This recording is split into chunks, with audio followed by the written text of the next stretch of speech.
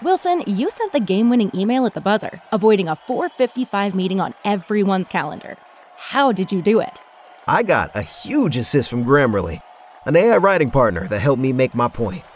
96% of Grammarly users say that it helps them craft more impactful writing. Would you agree? Grammarly helped adjust my tone to navigate tough work conversations. And it works everywhere I write, so I can quickly communicate effectively. Your teammate used Grammarly to summarize an important document, making a 3-pointer. How did he do it? It only took one click. When everyone uses Grammarly, everything just makes sense. You made an incredible slam dunk to end the game. The meeting was canceled, and your team will go home champions. Go to Grammarly.com/podcast to download it for free. That's Grammarly.com/podcast. Easier said, done. Everybody in your crew identifies as either Big Mac Burger, McNuggets, or McCrispy Sandwich. But you're the Filet-O-Fish Sandwich all day. That crispy fish, that savory tartar sauce, that melty cheese, that pillowy bun. Yeah, you get it. Every time. And if you love the Filet-O-Fish, right now you can catch 2 of the classics you love for just $6. Limited time only. Price and participation may vary. Cannot be combined with any other offer. Single item at regular price. Ba-da-ba-ba-ba. 2-2 pitch. A swing and a long drive. Deep left. Way back. Gone.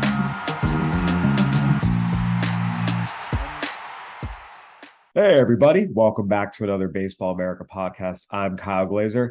It's good to be back with you. It's been a few weeks. Things have been absolutely crazy. We have a lot of end-of-season content, been writing a lot of features for the upcoming issue of the magazine. And it's all online today. Our MLB Player of the Year story, our MLB Rookie of the Year story, a whole bunch of other pieces of side content, including runner-ups, all MLB team, all rookie teams going up tomorrow.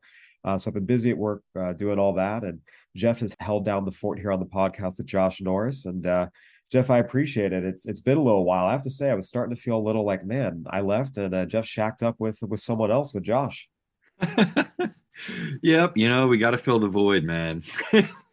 I was lonely. I needed somebody to talk to about baseball through the airwaves. So I shacked up with Josh. But yes, and JJ this week. So I've just been rotating around over the last couple of weeks. Bill Mitchell was on our podcast a couple of weeks ago. So just been trying to keep everybody up to date on what's been happening from week to week in MILB, and we'll continue to probably with AFL. But I know for me, this is one of my favorite times of the year where you can kind of wrap up on the MILB side of things, and the MLB side of things is kind of, in my opinion, really been put into, high gear. The new playoff format, more teams are involved, longer series. For what that's worth, for me, it's more playoff baseball, more games. I love being able to hone in on this. Like I said, we're doing the wrap up of the MILB stuff. There's nothing to pull my attention away from it. So I can just sit here. I can watch playoff games all day long for the next few weeks. I'm really excited about it. And I know, Kyle, it's your passion. It's what you're probably most excited about as well. Yeah, absolutely. Like I said, this was the perfect time to come on back, wrapped up all of our end of season major league features. And we're here today to break down everything that happened during the 2022 season, as well as look ahead to the 2022 postseason. Jeff, to start off with just kind of looking back, and again, it's fresh. We're a day out of the regular season, but I want to take a step back, just big picture view.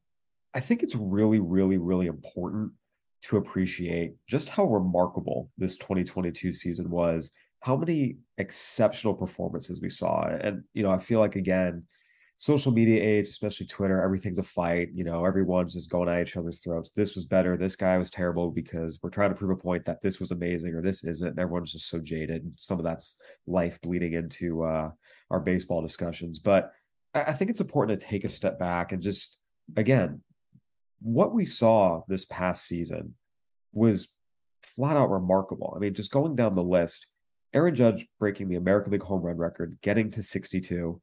He led the majors in 8 different categories: runs, homers, RBIs, walks, on base percentage, slugging percentage, OPS plus, total bases. I mean, this was one of the best seasons of the last 15 years at least.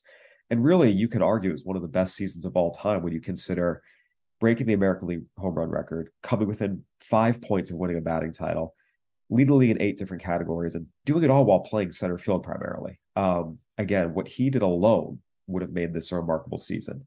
Then you add in Shohei Ohtani, who finished 10th in the majors in OPS and 5th in ERA. Just think about that. This guy was one of the top 10 hitters in baseball and one of the top 5 pitchers in baseball. I just chose those two stats. You can pick any combination you want. And it just goes back to, after last year, the question was, hey, this was amazing. Can he do it again? Yeah, he did it again, which is mind-blowing, and really did it better in some ways, because before he was always an elite hitter. I should say always. He had shown himself to be an elite hitter and a pretty darn good pitcher, but he took a step forward this year and was a true ace, top 5 or 6 in the majors and everything. Oh, by the way, the Dodgers won 111 games, tied for the 4th most ever in a single season. They had the largest run differential since the 1939 Yankees. Justin Verlander came back at age 39 after making one appearance in the last 2 years and led the majors with a 1.75 ERA. I mean, heck, Mike Trout played less than 3/4 of the season, hit 40 home runs, and we're not even talking about that. No one notices that. Add in Albert Pujols having resurgence, getting to 700. I mean, Paul Goldschmidt was in the hunt for the NL Triple Crown for most of the year. It was like the 6th most impressive thing in baseball this year. This was just an incredible season. And I just want to make sure I think we take a step back and fully appreciate it, because the caliber of performances we saw this year are not something that come around very often, especially when we talk about Judge, Ohtani, and the Dodgers. Yeah, I think especially when you hone in on those stories in particular, but it's not just the Dodgers even. I think you look at how good the good teams are. The Dodgers just happen to be one of the few teams that really didn't slump throughout the season. Astros kind of, not too far behind that. JJ's discussed it a little bit just in terms of, how many 100-win teams that we had this year.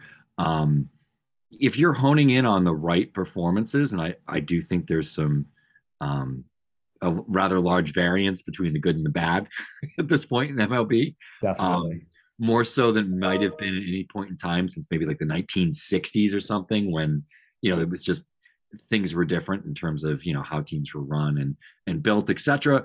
But I think you hone in on how good the good players are right now, the type of seasons that we witnessed, and just, having been someone who, was 16 years old, was getting my license. I can remember where I was when McGwire broke the single season home run record, and just the chase between him and Sosa, and just all the passion from baseball fans at that point in time, and interest, I think, from fringe baseball fans and folks like my parents who weren't even baseball fans, but were tuning in every night to watch that.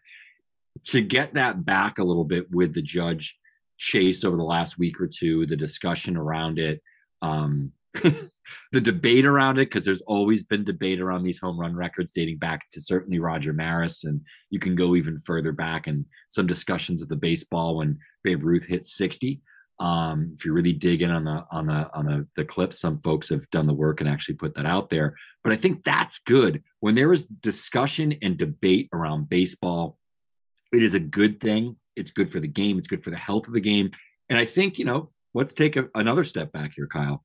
Coming from the offseason we've had in the last really 2 or 3 years that we've had, and just all the uncertainty with the cheating scandal with the Astros, the shutdown, the fact that they dragged their feet so long in terms of getting that season up and running during the shutdown, when really they had the perfect runway for the public to watch it and fall in love with baseball again. And they kind of boggled it a little bit, and we saw all the labor strife and everything else.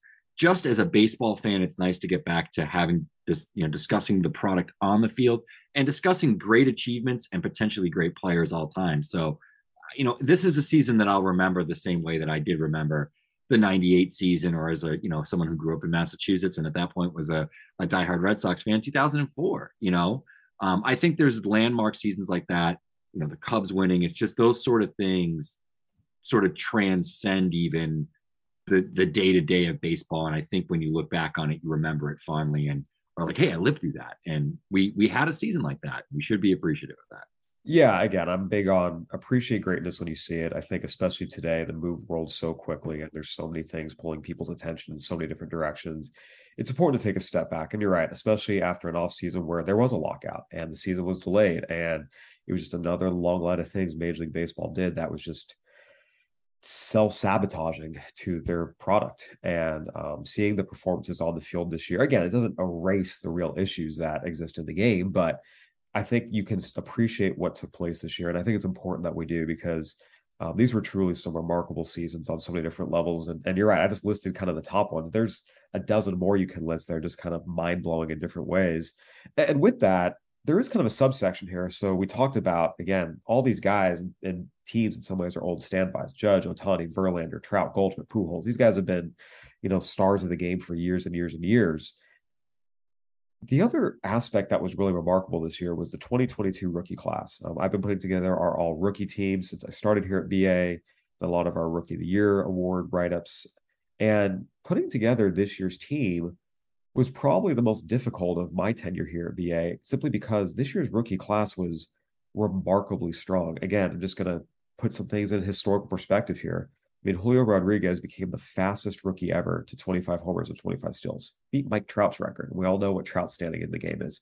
Spencer Strider was the fastest pitcher ever to 200 strikeouts, beating Randy Johnson's record. But not just for rookies, like period, ever, any pitcher ever. Spencer Strider took that record.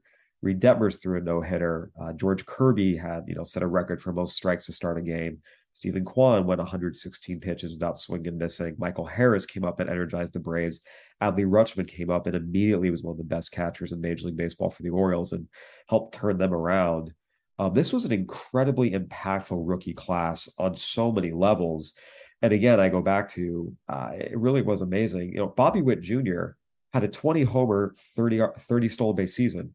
It was like the fifth most impressive rookie season behind, J-Rod, Rutschman, Strider, and Harris, I think probably are the top four.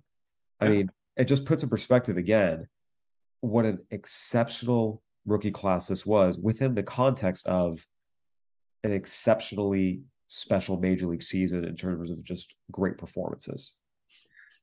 Yeah. And I think the other thing that you can sort of, take away from this in terms of the rookie performances is not only did we sort of get this great feature length movie all throughout the season with a J-Rod, and then Harris comes up, Strider comes from sort of that bullpen piece that we knew was really good and could be an important part of the Braves this year, to a starter that I don't think any of us anticipated, even the folks that probably drafted him. Great storylines there, but then at the end it was almost like the end of the Back to the Future 2 movie, where like they started previewing, Back to the Future 3. We got Corbin Carroll, we got Gunnar Henderson and other rookies that there's so much to be excited about, I think, toward next year's rookie class, even when we've seen the impact that some of those guys have had. And I don't know about you, but I found myself much more interested in tuning into Diamondbacks games over the last month, simply because Carroll was a really exciting player. And even some of their young core outside of Carroll has been coming together a little bit over the last month or two. So I think that's really exciting too. It's like we even have this preview of what it could be in the future, but just staying here in the moment, I think you really summarized it really well. There's not much more I can add. We know how great Julio Rodriguez was, really from beginning to end, with a big homer yesterday. And then, Harris stepping in and doing what he did.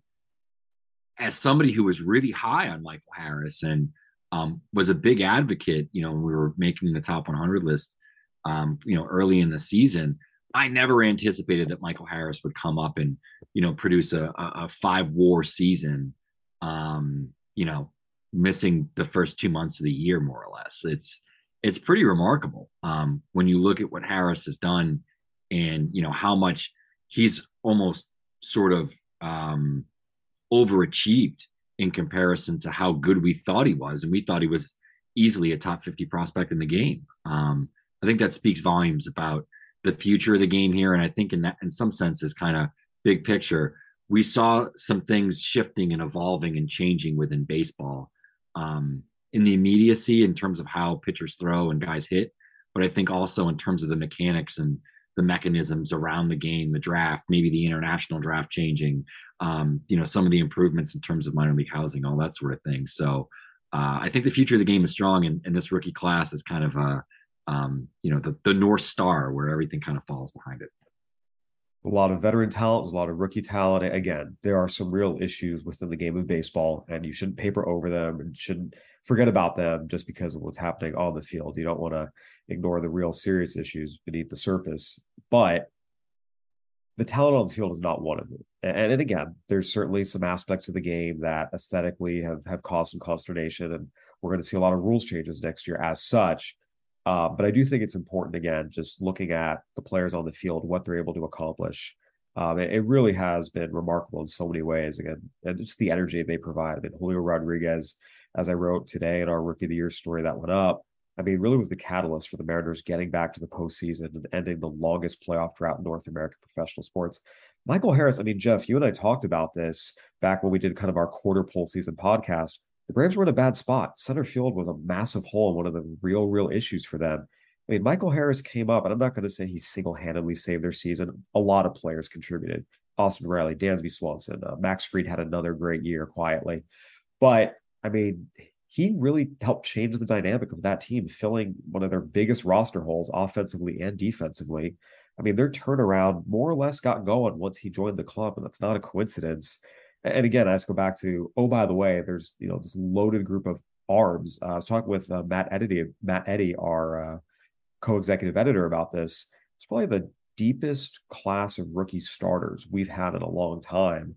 Mm-hmm. Again, there's just a lot of talent on the field, and it's good to see. Jeff, speaking of old podcasts, I mentioned the Quarter Pole podcast we did. I owe you an apology. Before the year, you were exceptionally high on the Cleveland Guardians as the potential sleeper team. And you and I had Slack debates about this. You and I had podcast debates about this. Again, fun, passionate and fun. It didn't get heated, but and I was adamant that the offense wasn't there. It was going to be a rough year because they were going to be giving away too many outs in the lineup. And here we are as it stands. The Guardians are the champions of the American League Central.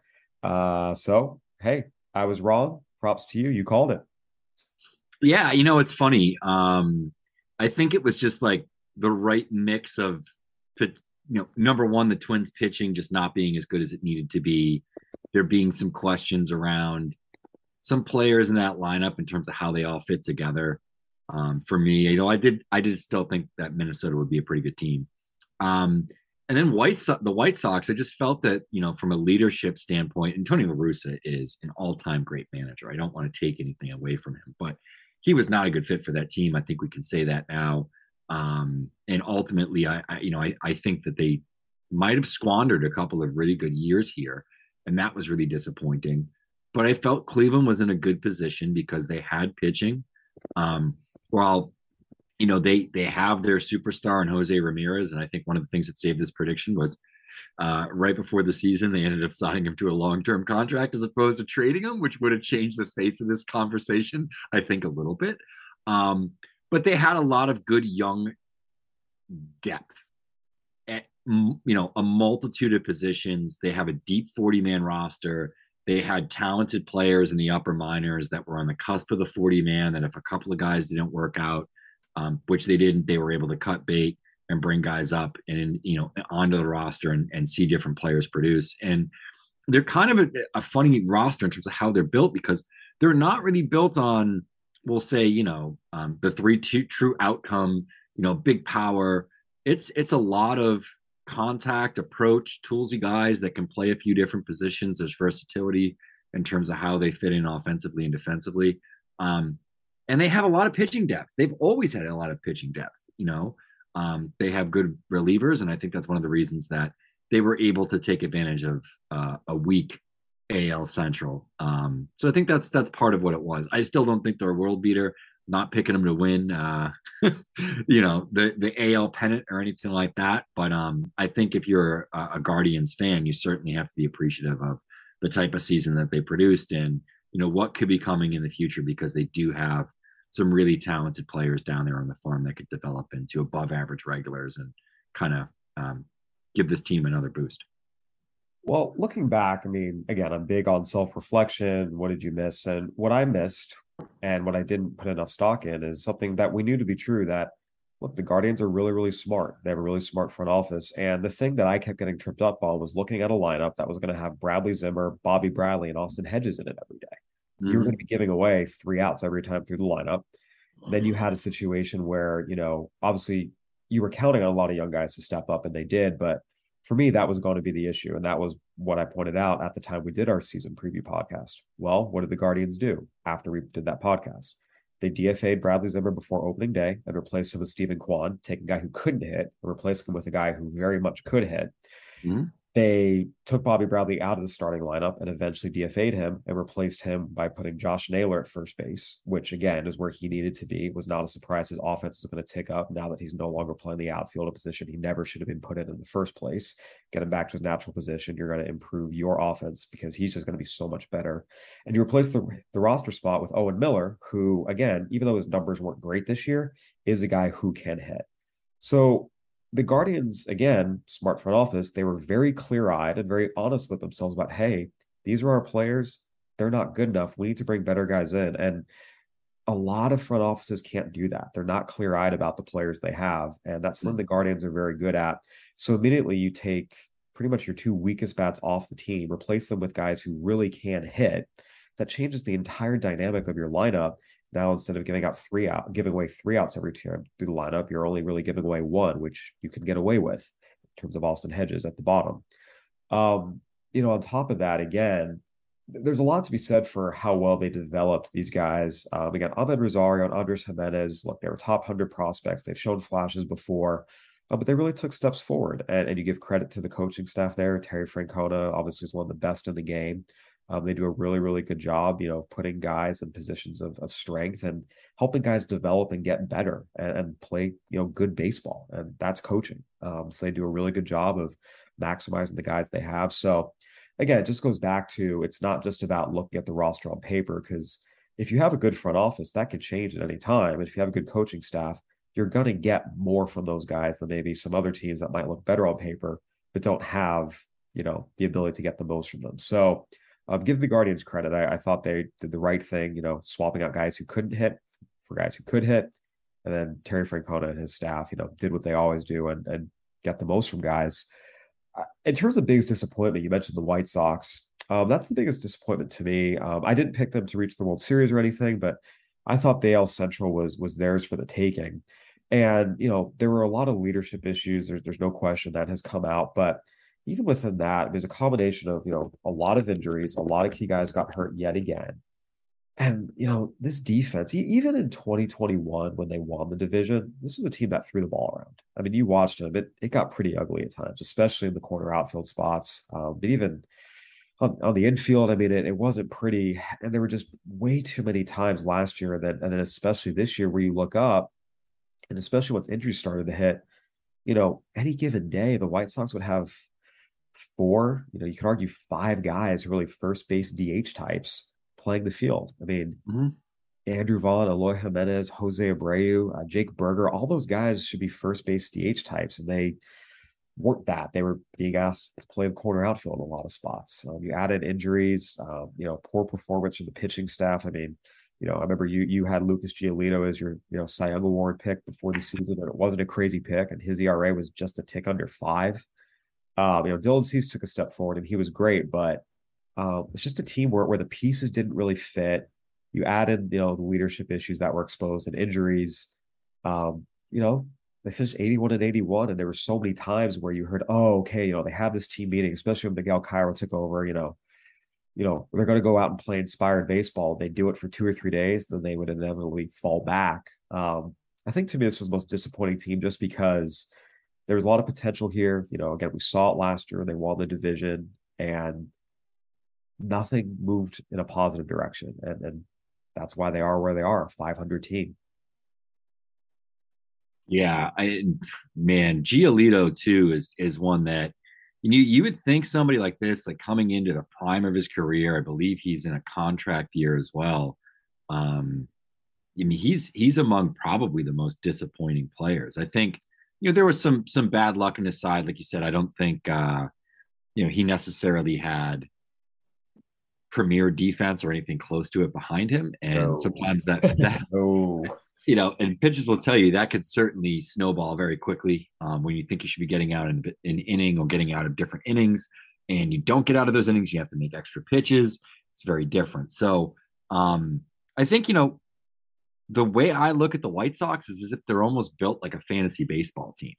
Like these guys on paper, they can all hit, we can blend all their averages together and they're add up their home run totals and like, wow, they're going to kill these categories. But in actual practice, it just doesn't function as a baseball team because you need to be able to play defense. You need to be able to execute defensively from game to game consistently. And that's, not just in the outfield and the infield, I think behind the plate and, just in terms of how you run the bases, all those things. They're not a disciplined baseball team. And they haven't been over the last several years. I think one of the most concerning developments, Yoan Moncada has really not been the same since he came down with COVID in 2020. And he talked about this with, reporters at the time that, it hit him pretty hard and he wasn't feeling the same physically. You go back to 2019, that looked like his breakout year. He looked great. He hit over 300, 25 homers, 79 RBIs. This was now we're going to start seeing the guy who, was considered the number one prospect in baseball, the guy who got $62.5 million out of Cuba. And then, COVID hit and it hit everyone differently. And he talked about how much it affected him. And these last 3 seasons have just not been good by any measure. He was okay in 2021, but it still was not what you would have hoped for or expected out of him in his age 26 season. Again, first and foremost, beyond baseball, whatever guys, long-term health is most important. It's been a concerning 3-year run here, and you add in all the other issues. They need him to really get back to what he was, because when he's right, if he can go back to being who he showed he could be as a prospect and in 2019, it's an entirely different caliber of player. And again, it's not all on him. A lot of guys need to play better, but he's the guy I look at, age 28 season next year. If he can get back to being the guy he has shown himself capable of being, that will help. But that's one of the things that just stands out to me is the last 3 years post-COVID. It's been a struggle. Jeff, I mentioned my surprise team, but your surprise team was one that I don't think anyone saw coming. The Orioles finishing above 500 for the first time since 2016.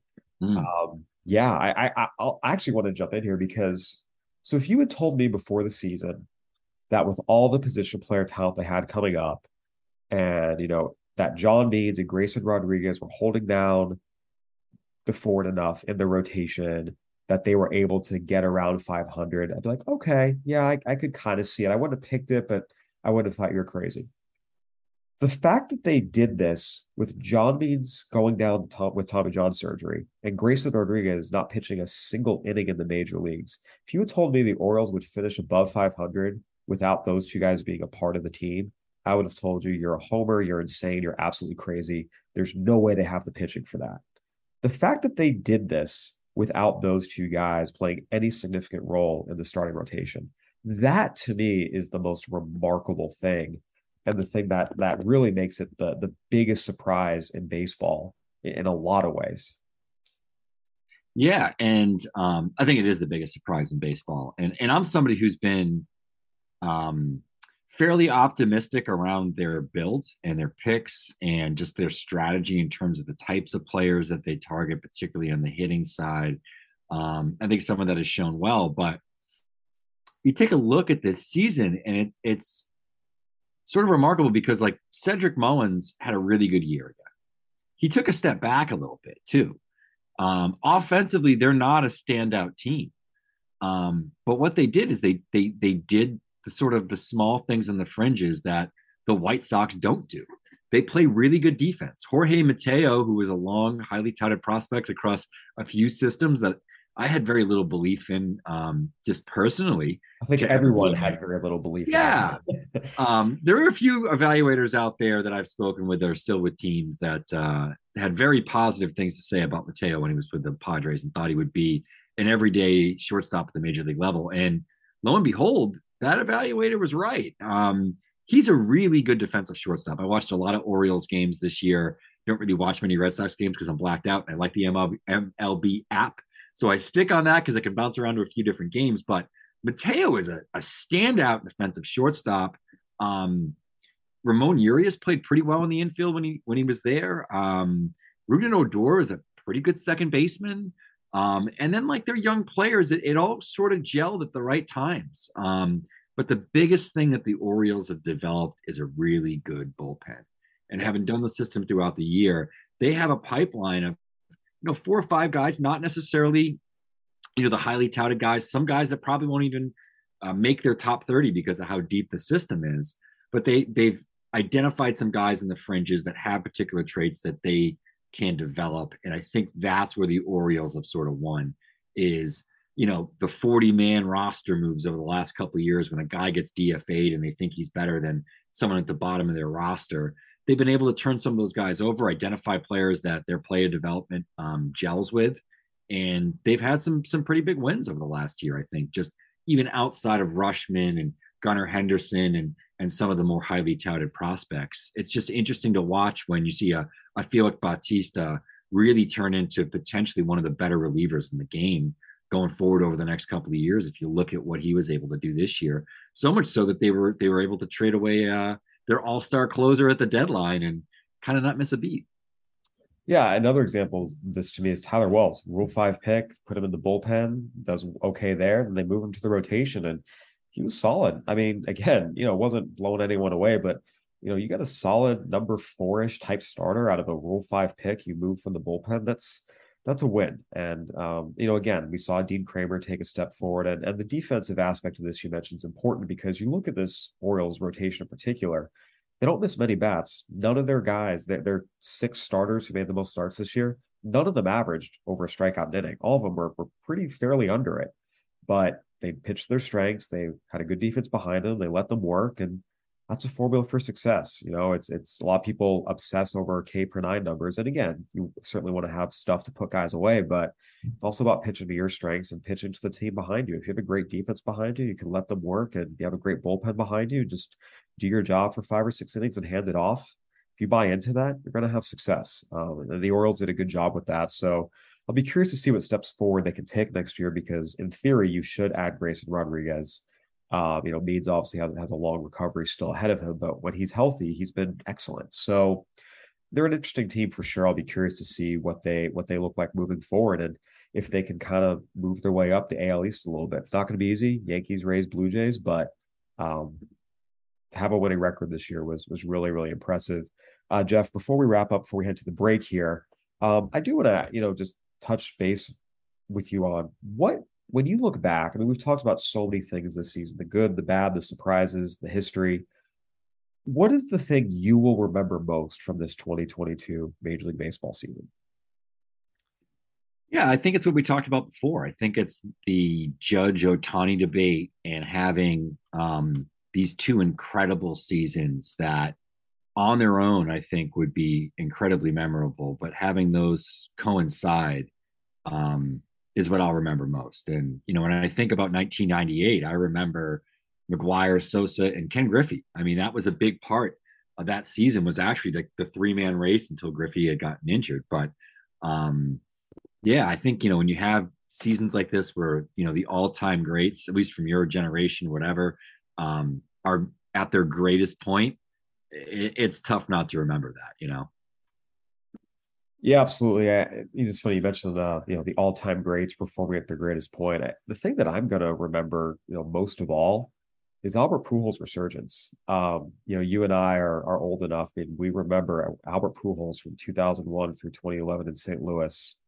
I mean, it was unbelievable how good this guy was. And then, everything that happened with the Angels, his first couple years there, it wasn't what he was, but it wasn't terrible. He had a 40 home run season in there, helped him win a division title. He was okay. But the 5 years before this one, 2017 through 2021, I mean, it was hard to watch. It was really, really painful. I'm not a big WAR guy, but this just does kind of put it in perspective. There were 316 players eligible players in terms of getting enough at-bats, 2017 to 2021. Albert Pujols ranked 314th out of 316 in WAR. I mean, he was one of the 3 or 4 worst players in baseball for the last 5 years from any vantage point, and not just statistically. You watched it. I mean, it was sad. Albert Pujols went from one of the greatest players of all time to the archetype of the guy who just held on too long. I mean, it was really, really sad to watch. And even in his, quote unquote resurgence with the Dodgers last year, he still had a 299 on base percentage. I mean, it became more of a narrative. He had some big homers and hit for some power, and he personally was energized, but it was not like he went there and all of a sudden he took off and was a great player again. He was just less bad than what he'd been with the Angels. When he signed with the Cardinals this year, it was very much a feel good, sentimental thing. Oh, cool, finishes last year with the Cardinals. I mean, there was no reason to think he'd be a positive contributor. And he completely rewrote the end of his story. I mean, his story before this was an amazing player who held on too long. That was going to be Albert Pujols' legacy. And he has completely changed that with what he did this year, getting to 700 home runs. I mean, at age 42, the guy hit 270 with 24 homers and 68 RBIs while hitting in the middle of the lineup for an NL Central Division championship team, and played his way into an everyday role. When he started the year, it was that platoon lefty masher. He's playing every day for them. And again, the split's still pretty stark, left-right, but he's in the lineup. He is an everyday player in the middle of this lineup and an impact one. And the celebration around 700, it was incredible, and he's worth, he deserves every bit of that. But to me, it's even beyond that. I mean, I will remember, again, obviously, I'm going to remember Aaron Judge hitting 62 homers and almost winning a Triple Crown. I'm absolutely going to remember Shohei Ohtani showing that, yes, he could do this again, and not only do it again, get better and become a true ace while also being a middle of the order slugger. I'll remember Julio Rodriguez, the impact he had in helping Seattle get back to the postseason. Of course, that's always going to stick out. But I think for me, watching Albert Pujols rewrite the end of his story has been one of the coolest and most remarkable events of the 2022 season. If you had told me before the year, look, our preseason podcast, I picked Aaron Judge to be the AL MVP. I didn't think he'd break the American League home run record, but it's not a surprise that he had a superstar year. Shohei Ohtani was the reigning AL MVP. It's not a shock that he had this unbelievable year.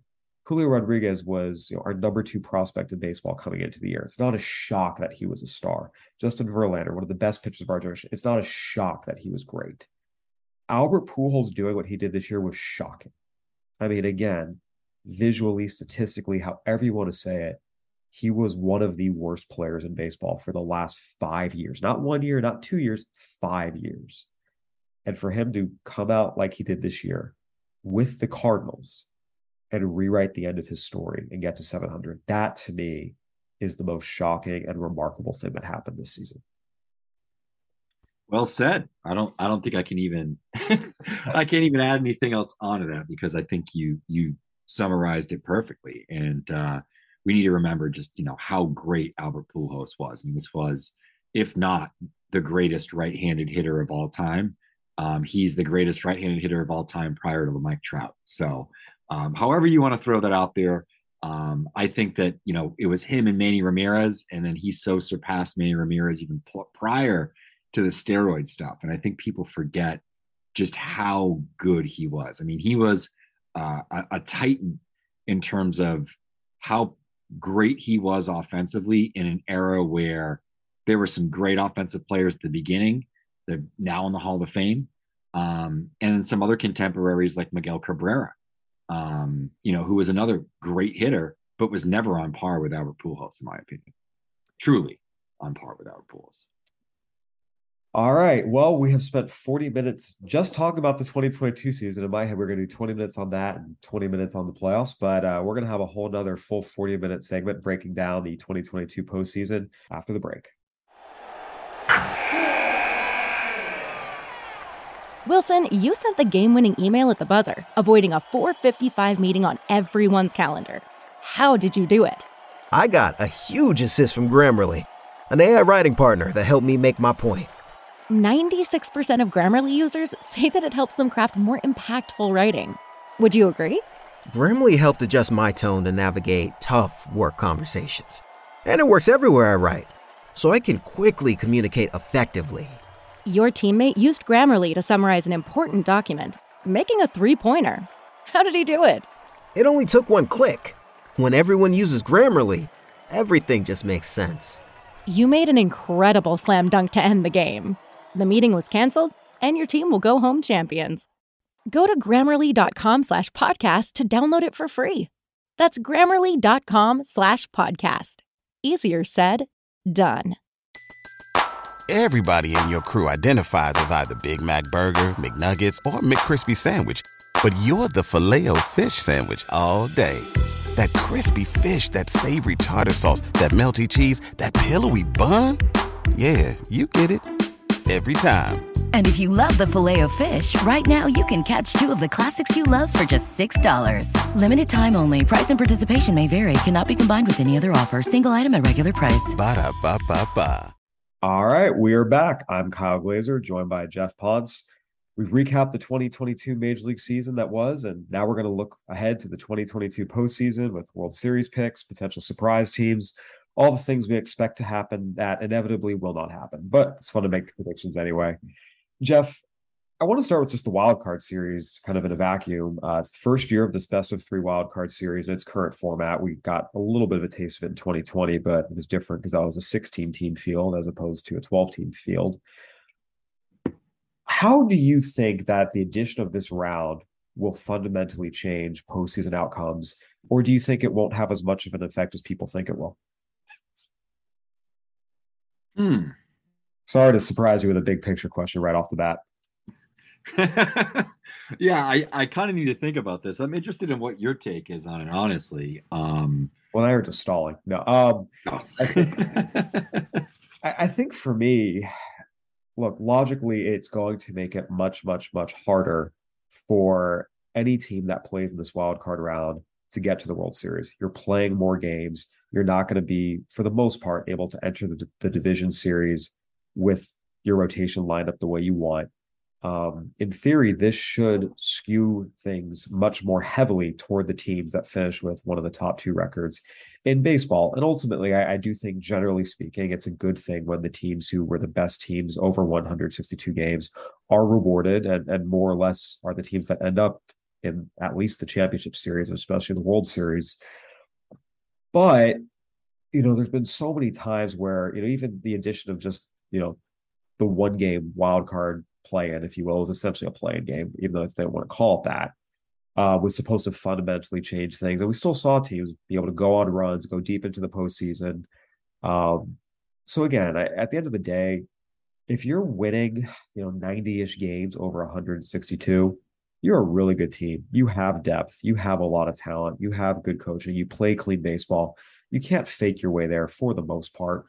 So I do expect it to be an advantage where we start seeing more of the teams who don't have to play in this opening round get to the World Series and fewer wild card entrants, or in this case now, third place division winner entrants. But I also wouldn't be shocked if it doesn't have the same magnitude of effect that maybe you might think it would, just thinking through it. So I had discussed this, I think, yesterday or the day before with JJ, and I kind of wonder if there's a chaos element to this. And we see it sometimes with football where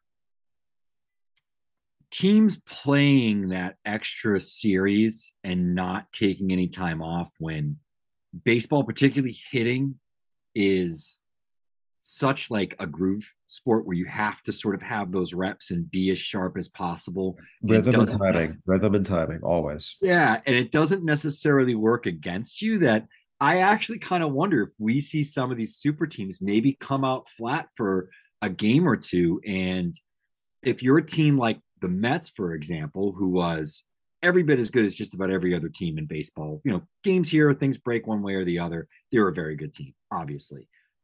Things could break for them where they're just hot. They catch somebody sleeping for a couple of games, and in the back end of the series, they're able to roll the races out. Like, there's just a certain way that I could see this working out. And I don't think it's always going to be the case because the discrepancy in talent and ability might be pretty varied. The really good teams are all really good this year. And I think that's one of the things we'll talk about in this podcast. Is I could see things shaking out where we don't have a Houston and a Dodgers World Series, and maybe neither of them make it. And, I think sometimes that chaos element in the playoffs is just so illogical that you can't really apply any logic to it. And it's just a matter of how circumstances, fall into place. I think we could think about teams that made runs to the championship that never should have been a championship caliber teams that have won pennants that never should have, won a pennant.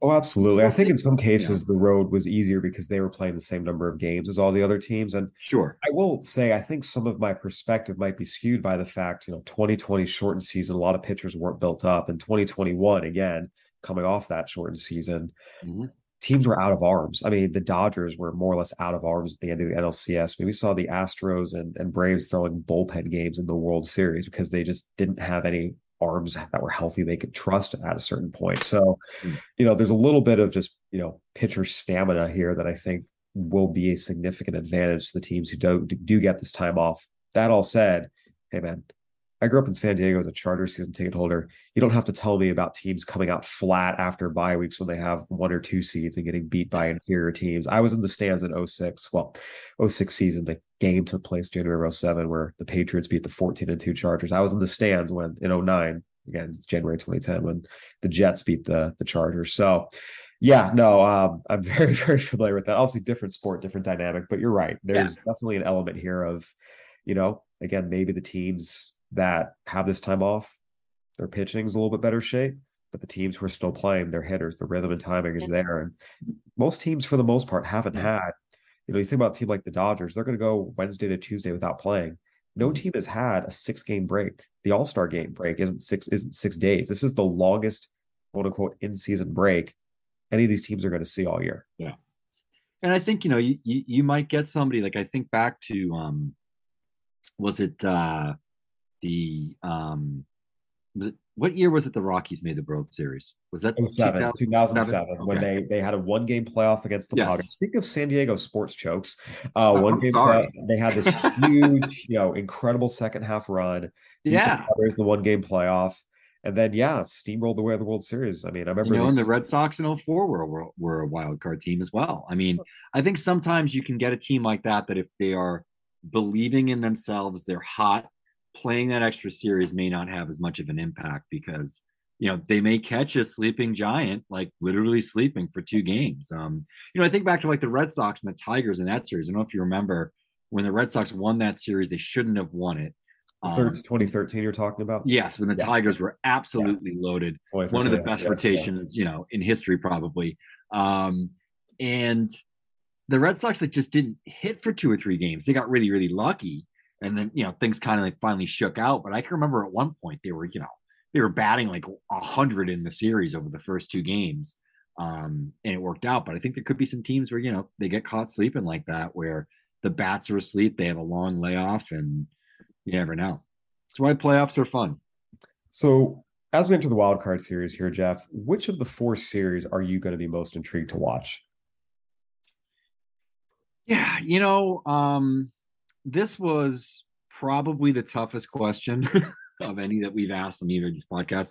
For me, Mariners, Blue Jays, I just think really young, exciting cores. It's cool to see a big series with Vladimir Guerrero Jr. and Bo Bichette, who I covered and saw a ton up here in New Hampshire, but also Alek Manoah, another player that I saw come up, as an amateur, even through Cape Cod. And then on the other side, you have that Mariners team, everything that they've built up over the last couple of years, and Julio Rodriguez. I mean, Julio versus Vlad, come on. It's like every time you tune in, no matter, who's up to bat, there's potentially, a guy that can really change the game with one swing of the bat. And then the other thing I'll add in is there's pretty good pitching matchups in this series. You're starting out with Luis Castillo and Alek Manoah right off the bat in game 1. And, you can go right through, the rest of the setups over the next couple of games. But I think that is exciting as a series as you're going to get, just from really good lineups, good, young, exciting teams with championship aspirations. Maybe the Blue Jays a little bit more than the Mariners at this point, but also really good pitching staffs and teams that could be here for a couple of years. I'm glad you bring up the Mariners pitching staff because, this was a team that in so many ways was defined by how many crazy, wild walk-off wins they had this year. And so I think a lot of people, when they think of the Mariners, they think about the offense and, all the guys they have with J-Rod and Ty France. A lot of people, I don't know if they fully appreciate the strength of this Mariners team is not their offense. It's their pitching staff. This is a team that had, finished 8th in the majors in ERA this year. I mean, you go down, look at this rotation. You look at Luis Castillo, you look at George Kirby, you look at Logan Gilbert, Marco Gonzalez. No, by the way, Robbie Ray, the reigning AL Cy Young Award winner. I mean, this is a really, really, really good rotation with a really good bullpen they've kind of cobbled together. Guys like Paul Sewald, Eric Swanson, Penn Murphy, who were, underappreciated and became really good players. And Andres Munoz at the back. Like you said, you match that up with some of the arms the Blue Jays can roll out there in the rotation and bullpen. It's going to be a really, really fun series. The series for me that I'm going to be most excited to see is the Padres Mets. And that, again, you talk about pitching rotations. Holy heck. I mean, Max Scherzer and Jacob deGrom, theoretically, games 1 and 2, they're being coy about when they're going to use deGrom, but they don't need to overthink this and just throw him in game 2. Again, I don't, maybe, I'm out here on the West Coast, so I see it and, I'm aware of it every day. I don't know if people elsewhere are aware of it every day. But how good this Padres rotation has been, particularly recently, just running through it. Joe Musgrove's allowed 1 run in his last 4 starts. Yu Darvish had a 1.85 ERA in September. Blake Snell's had a 2.19 ERA since the All-Star break. I mean, you talk about 3-headed monsters in the rotation. Right now, the Padres probably line up with anybody in baseball. And then the other thing that's going to be really interesting to me to see is, I mentioned Jacob deGrom. He hasn't been Jacob deGrom recently. He's allowed 3 or more runs in each of his last 4 starts. And one of those was against the Braves, but it's not like he was facing, a bunch of great lineups here. It was against the Cubs. It was against the Pirates. It was against the A's. Jacob deGrom's ERA in his last 4 starts is 6. So I think on paper, you look at it and see a Mets team that won 101 games. They're going to be at home. You line up Scherzer, deGrom. You're like, oh, yeah, they got this. I think it's going to be a very, very tight, tense, fun series with just how many good arms are out there.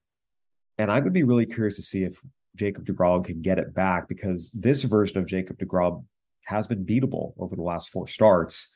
And with the way the Padres have been pitching, that puts them in a pretty good spot if he's not, the Jacob deGrom we know he is and can be. Yeah. And I think we've learned over the years that regular season aces don't necessarily translate to postseason aces all the time. I don't know if there's any logic for that, but you don't have to look any further than Clayton Kershaw.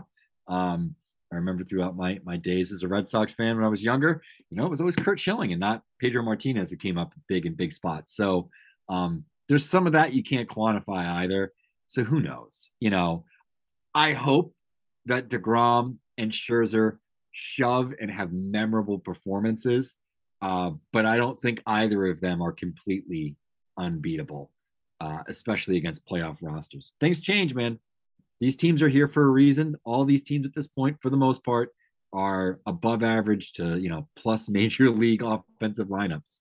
They're here for a reason. They can produce runs. So we'll see.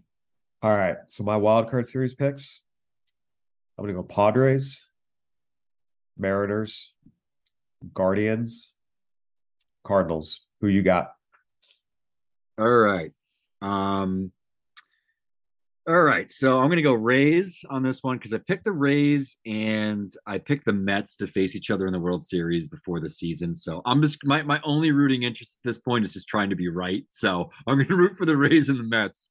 Hey, at least I'm honest. I'm going to go with the Cardinals over the Phillies, Blue Jays over the Mariners, and Mets over the Padres. But I do agree. I think that could be a phenomenal series as well. And keep in mind, we're talking about 3-game series. Anything can happen. Well, best of 3-game series, or in some cases, 2 games. I think it's really important to note that, no prediction, especially in this regard, should be taken overly seriously. I mean, it's such, anything can happen in 2 games or 3 games. Mm-hmm. In terms of the big picture postseason, Jeff, you mentioned rooting interest. Before the year, I picked the Blue Jays Dodgers World Series, and I could see it happening still. Who is your World Series pick and why? So, because of the chaos and because I'm a big believer when it comes to the playoffs with vibes, very, very much like a hippie with a flow here. I'm going with the vibes, Kyle. But I'm feeling the Cardinals vibes right now. We got Pujols, Yachty, Wainwright. I feel like it's one of those magical potential runs, you know. Hey, you never know. I mean, Ben Roethlisberger won a playoff game last year, and he probably shouldn't have, right? So I don't know. I feel like they've been a good team all year. I think they're really good defensively. In the infield, you have guys like Goldschmidt and Arenado who both have had tremendous years, like some of their best years.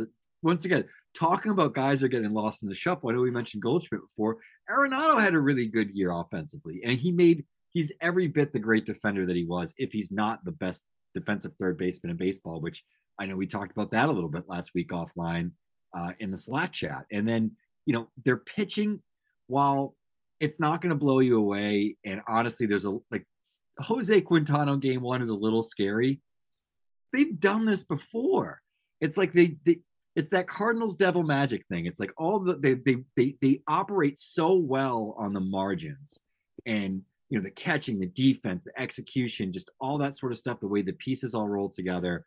I don't know. I'm going to go with the Cardinals, man. They had to beat off some teams. They played really well down the stretch.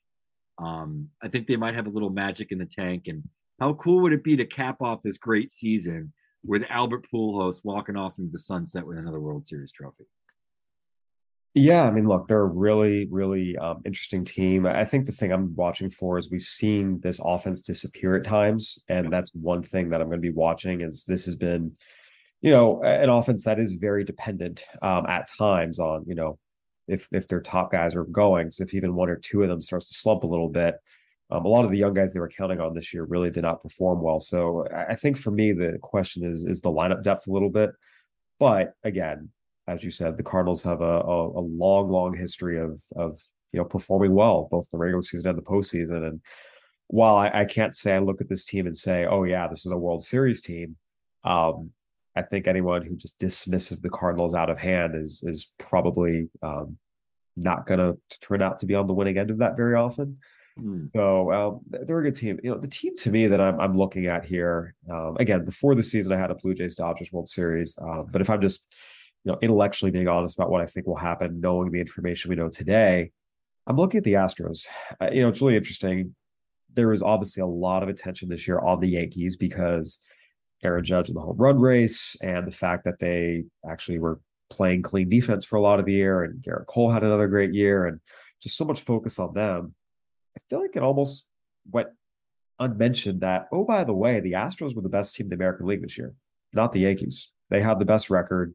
And again, they're the ones who are the defending AL champions. They're the ones who have represented the AL in 3 of the last 5 World Series. The team with the target on their back here is not the Yankees. It's the Astros. They are, again, the reigning American League champions with the best record in the American League. And I think for the Astros, one of the things that bodes really, really well for them is they're a great team who has a little bit of a chip on their shoulder on a couple of levels. And I think, too, with them, I just go back to this starting rotation was unbelievable this year. I mean, you talk about who has the best starting rotation in the postseason, top to bottom. It's the Astros, and it's not close. I mean, Justin Verlander and Framber Valdez both pitched, award-winning caliber seasons. I mean, Verlander's going to win the Cy Young, and Framber Valdez was one of the 10 or so best pitchers in baseball this year. Look at votes. I mean, Jose Urquidy, Luis Garcia, Christian Javier, all these guys have ERAs in the 3s. In the case of Javier, the 2s. I mean, they're not household names, but they're really good. Mm-hmm. And look at this bullpen, too. I mean, again, Ryan Stanek, Hector Neris, Phil Maton, Ryan Presley, Rafael Montero, all these guys, like Brian Abreu, again, they're not Hunter Brown. Names. They're really good. And then you add in, oh, by the way, Hunter Brown, just this nasty, nasty dude coming up at the end of the year that you can use in a whole variety of roles. I mean, they're going to hold down a lot of teams offensively. Jose Altuve very quietly had a bounce back year. He was great again this year. Mm-hmm. I mean, Yordan Alvarez, if not for Aaron Judge is the best player in the American League this year. Yordan Alvarez is number 2 as a DH. Is what he does offensively. I mean, Kyle Tucker had a good year. This lineup, it's dangerous. There's a lot of guys in here who are scary, can do damage. I mean, this is a team who has the talent. They have the managerial, edge with Dusty Baker. They've been there. They've done it. This isn't scary to them. And now they're gonna, have home field throughout. This is just a really, really good team that's deep, that's experienced, that's talented. And part of the reason I'm picking them, you mentioned kind of an Astros Dodgers, what a lot of people think will happen. The Dodgers, to me, I've talked about this a lot, have this really, really, really bad habit of overthinking their pitching in the postseason. They do it every year. They make things needlessly difficult for themselves. And in a lot of cases, they burn guys out because they're throwing bullpen games or openers or running through 7 guys when they don't have to do that. And by the time they get to the end of the series, guys are not sharp. The way the season has gone for the Dodgers right now, the shape their pitching staff is in, with an unclear number 4 starter, with May coming off injury, Godson limited to 4 innings, and not really any certainty at the back of their bullpen. This just reeks of a situation where they're just going to overthink something. They're gonna do something they don't need to do, use a pitcher in a situation they don't need to use them, whether it's burning a starter on his throw day needlessly, as they did last year with Julio Urias, whether it's trying to get fancy with openers and running through way too many arms to get the job done when you don't need to do it. Just looking at where the Dodgers are, from a roster standpoint, and a health standpoint, where the strengths and weaknesses of this team are, I just think this is ripe for the opportunity for them to overthink and do something they shouldn't do. And I hope I'm wrong, because this is a great team. Again, they won 111 games with Walker Buehler going on the IL, with Cody Bellinger and Max Muncy not having good seasons. I mean, this team is so talented, and if they just play it straight and do what they did to get themselves here, they'll be fine. I've just seen too much over the last 5 years of them overthinking and putting themselves in bad situations with how they manage their starting pitching and their bullpen. And there's just too many opportunities with the back of the rotation, the back of the bullpen being as unsettled as they are right now for them to overthink this. That's my concern with them. Yeah, no, I think that's probably where my concern is too. If I had to place, good money, and my life depended on it kind of thing, I probably wouldn't bet on the Cardinals. I probably would bet on the Astros. But there's things about the Dodgers and the Yankees that both scare me. The Rays weren't as good as they've been in the last couple of years, but I think if they get into a series, I think some of that overthinking stuff starts to scare me a little bit. And just like you said, I think sometimes the intentions aren't bad, but they often paint themselves into a corner in terms of what their options are. And, flexibility is key if you want to be able to win in the baseball playoffs, frankly, Jeff, who's one team that you talked about teams can surprise people, do something crazy? Who's your sleeper team here that no one is picking? Forget even the World Series, but you maybe even get to the ALCS, NLCS. Who's a team that you think in this field that can go on a run and surprise people? Well, I think I probably already said it with the Cardinals, right? Yeah, that's fair. Do you have anyone else that you're a little bit intrigued by? Well, so I think to me, there's a very clear team that checks my boxes, but I want to hear yours first. I was going to go over to you and say that it was probably the Padres. You look at Soto clicks a little bit. Some of the guys that haven't necessarily hit as much as we thought they were going to all of a sudden get really hot for a month. The pitching staff is healthy. We have a focused Blake Snell who's not getting jerked around and finishes that inning, right? Yes. And Musgrove and some of those guys. I think that's where I would probably go among these because no one's going to be surprised if the Mets win. And I don't think anyone's really surprised the Blue Jays won the pennant. They were a preseason favorite. They've been really good all year long. And I just don't see the Rays or the Guardians or the Mariners being able to do it just yet. So, well, just to kind of piggyback off the Padres thing, 2 developments that have happened that'll be helpful. Josh Hader has fixed himself and gotten back to being dominant. And, you talk about them needing, an offensive force to back up Manny Machado because, let's just be frank, Juan Soto has not been good since coming to San Diego. Will Myers, totally forgotten guy, since he came back off the IL in August, has been really, really, really good. So you have a couple guys who maybe weren't performing that are starting to perform. You have a really good starting rotation. Again, the issue is they would go face the Dodgers and the DS, and the Dodgers have their number mentally as well as physically. So That'd be tough, but I get where you're coming from, and I don't think it's a bad, process of logic. I'm actually looking at the Guardians. This is a team that plays a brand of baseball that is very, very, very conducive to postseason success. High contact, 1 through 9, keep the line moving, great starting pitching, and a stable, steady back of the bullpen that will dominate you with Emmanuel Clase at the end of it. Shane Bieber and Tristan McKenzie both had sub-3 ERAs this year, were really good. Cal Quantrill, I still think, is one of the most underappreciated pitchers in baseball. Yes. A really, really good arm.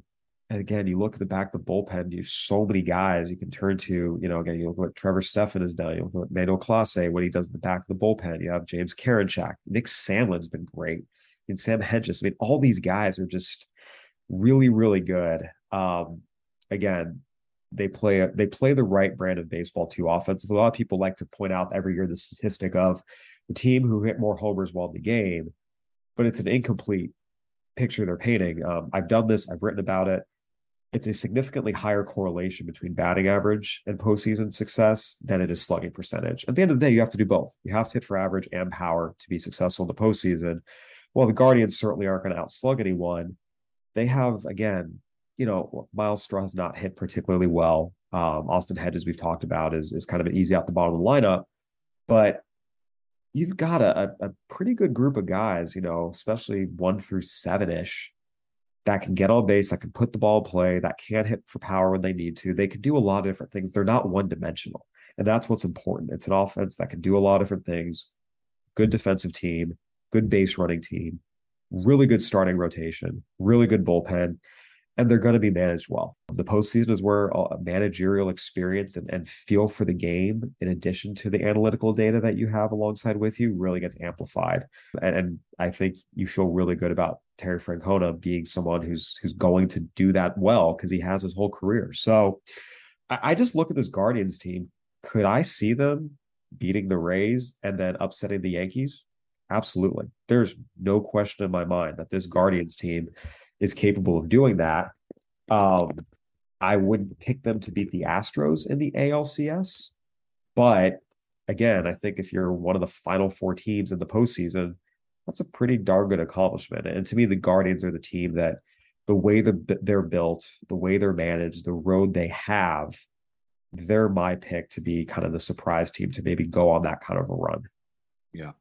I think you're right. I think they're the best situational baseball team that's probably still left in the playoffs. And they're a team where a lot of those guys run the bases incredibly well. And, we may say Austin Hedges is a hole in the lineup, but I think the other thing that you'll see in the playoffs is steady catcher defense is worth its weight in gold in playoff games, because those mistakes can be magnified, or the ability to limit the damage in a wild pitch or something like that.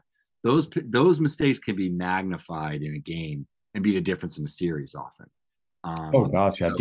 Defense as a whole gets magnified in the postseason. I remember a few years ago, Yasmani Grandal against the Brewers. He was in a bad spot. I mean, that was rough, and we saw a lot with Gary Sanchez and the Yankees. Yep. Yeah, no, I mean, it makes a huge, huge, huge difference. And again, this is just a team that, look, could they lose to the Rays? Of course. Could they, go to New York and get their brains beaten in? Of course.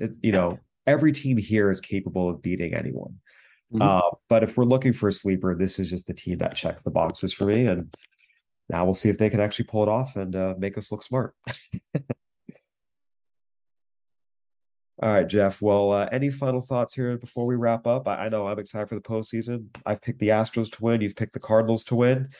We'll definitely be checking back at the end to see how right or wrong we were. But any final thoughts here as we get going?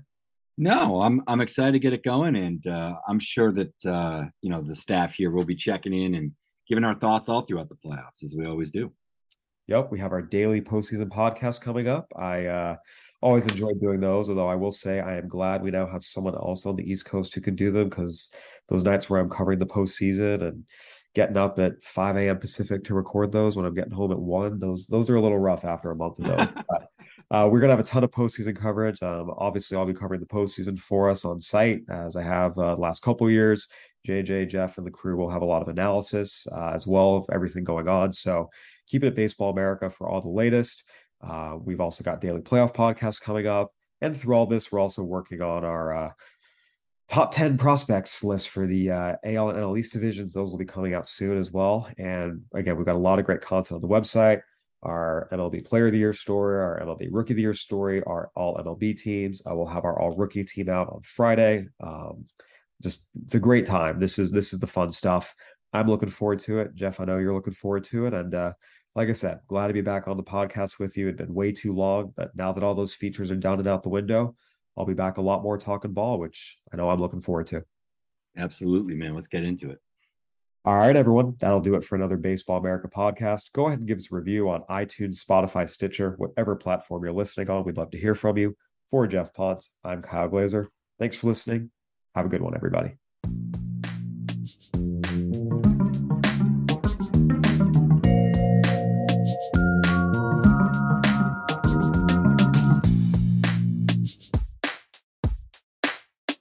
Cashback is not available on gas in New Jersey and Wisconsin. Hey, good morning. You're heading to the airport, right? Yep, thanks for checking. I like the car. How long have you been a rideshare driver? About 3 years now. I really enjoy it. Isn't it hard to make money these days with the price of gas being so high? Not for me. I use Upside, the free app that gives you cash back for every gallon of gas you buy. Wait a minute. Are you saying you actually get real money back when you get gas with the Upside app? Yep, I get real cash back every time I get gas. Does that actually add up to anything? I'll make around $200 to $300. Wow, that's serious extra cash. I'm downloading the Upside app now. Download the free Upside app now to earn real cash back every time you buy gas. Use promo code CAR for an extra 25 cents a gallon bonus on your first tank. You can cash out anytime right to your bank account, PayPal, or a gift card for Amazon and other brands. Just download the free Upside app and use promo code CAR for a 25 cents a gallon bonus on your first tank. That's code CAR.